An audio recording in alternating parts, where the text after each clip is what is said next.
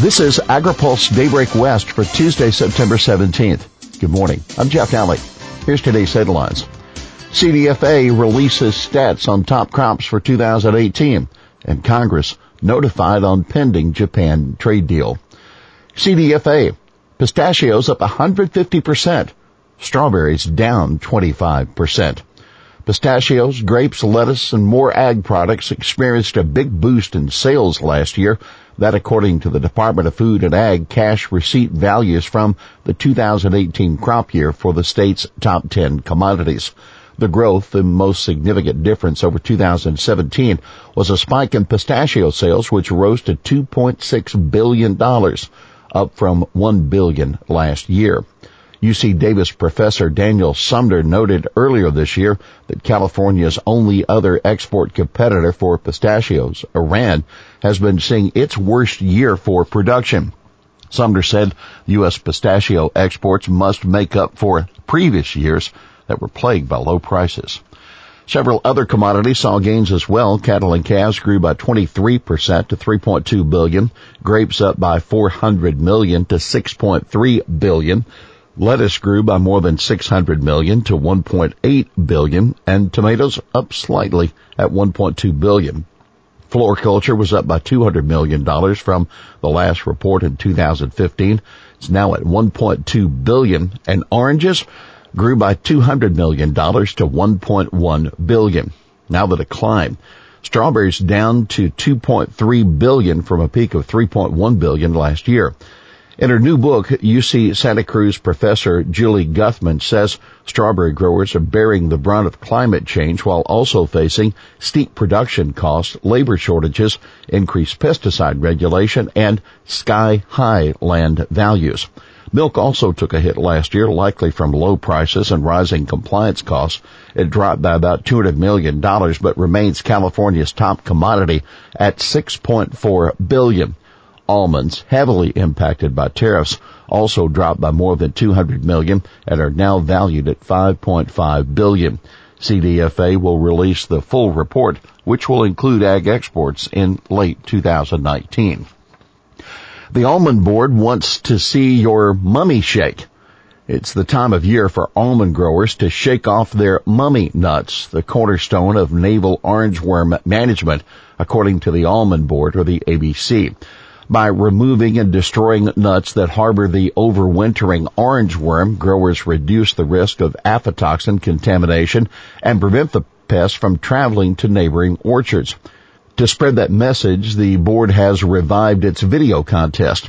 ABC launched the competition last year and joined in with its own catchy music video, a parody of the Monster Mash. The winner this year could earn a trip to Disneyland. ABC is taking submissions until November 4th and will announce the winner and the screen clips of all the videos at its annual conference in early December. Experts. Environmental laws flexible enough. Congress doesn't need to pass new laws to deal with new environmental problems, according to new research. Instead, existing laws have enough flexibility to address issues raised by a rapidly changing environment, according to a paper published in the Proceedings of the National Academy of Sciences. Co-author Robin Craig of the University of Utah's S.J. Quinney College of Law said, rather than mandate that a particular protected area remain in an increasingly forced historical state of being, agency management rule changes can allow the area to adapt and evolve to changing conditions while still protecting the new productive system that emerges. I think that the most important message is that we don't have to wait for Congress to act to more comprehensively engage in needed adaptation and transformation, he wrote. Now keep in mind, conservative judges, including those nominated by President Trump, are likely to limit the flexibility that regulatory agencies have. Trump moves on Japan trade pact. President Trump has formally notified Congress that he is initiating a trade agreement with Japan in the coming weeks. Trump is taking the action under the Trade Promotion Authority that Congress provided in 2015. The notification doesn't provide any details of the agreement itself, but the pact is expected to lower tariffs for beef, pork, dairy, wheat, and other U.S. commodities. House Democrats back down on trade aid. House Democratic leaders are backing away from a fight with the White House over USDA's authority to continue making trade assistance payments. Democrats have been considering denying a White House request to replenish the USDA account the department is using to make payments to farmers under the Market Facilitation Program. A senior Democratic aide tells AgriPulse that the request is now likely to be included in a continuing resolution.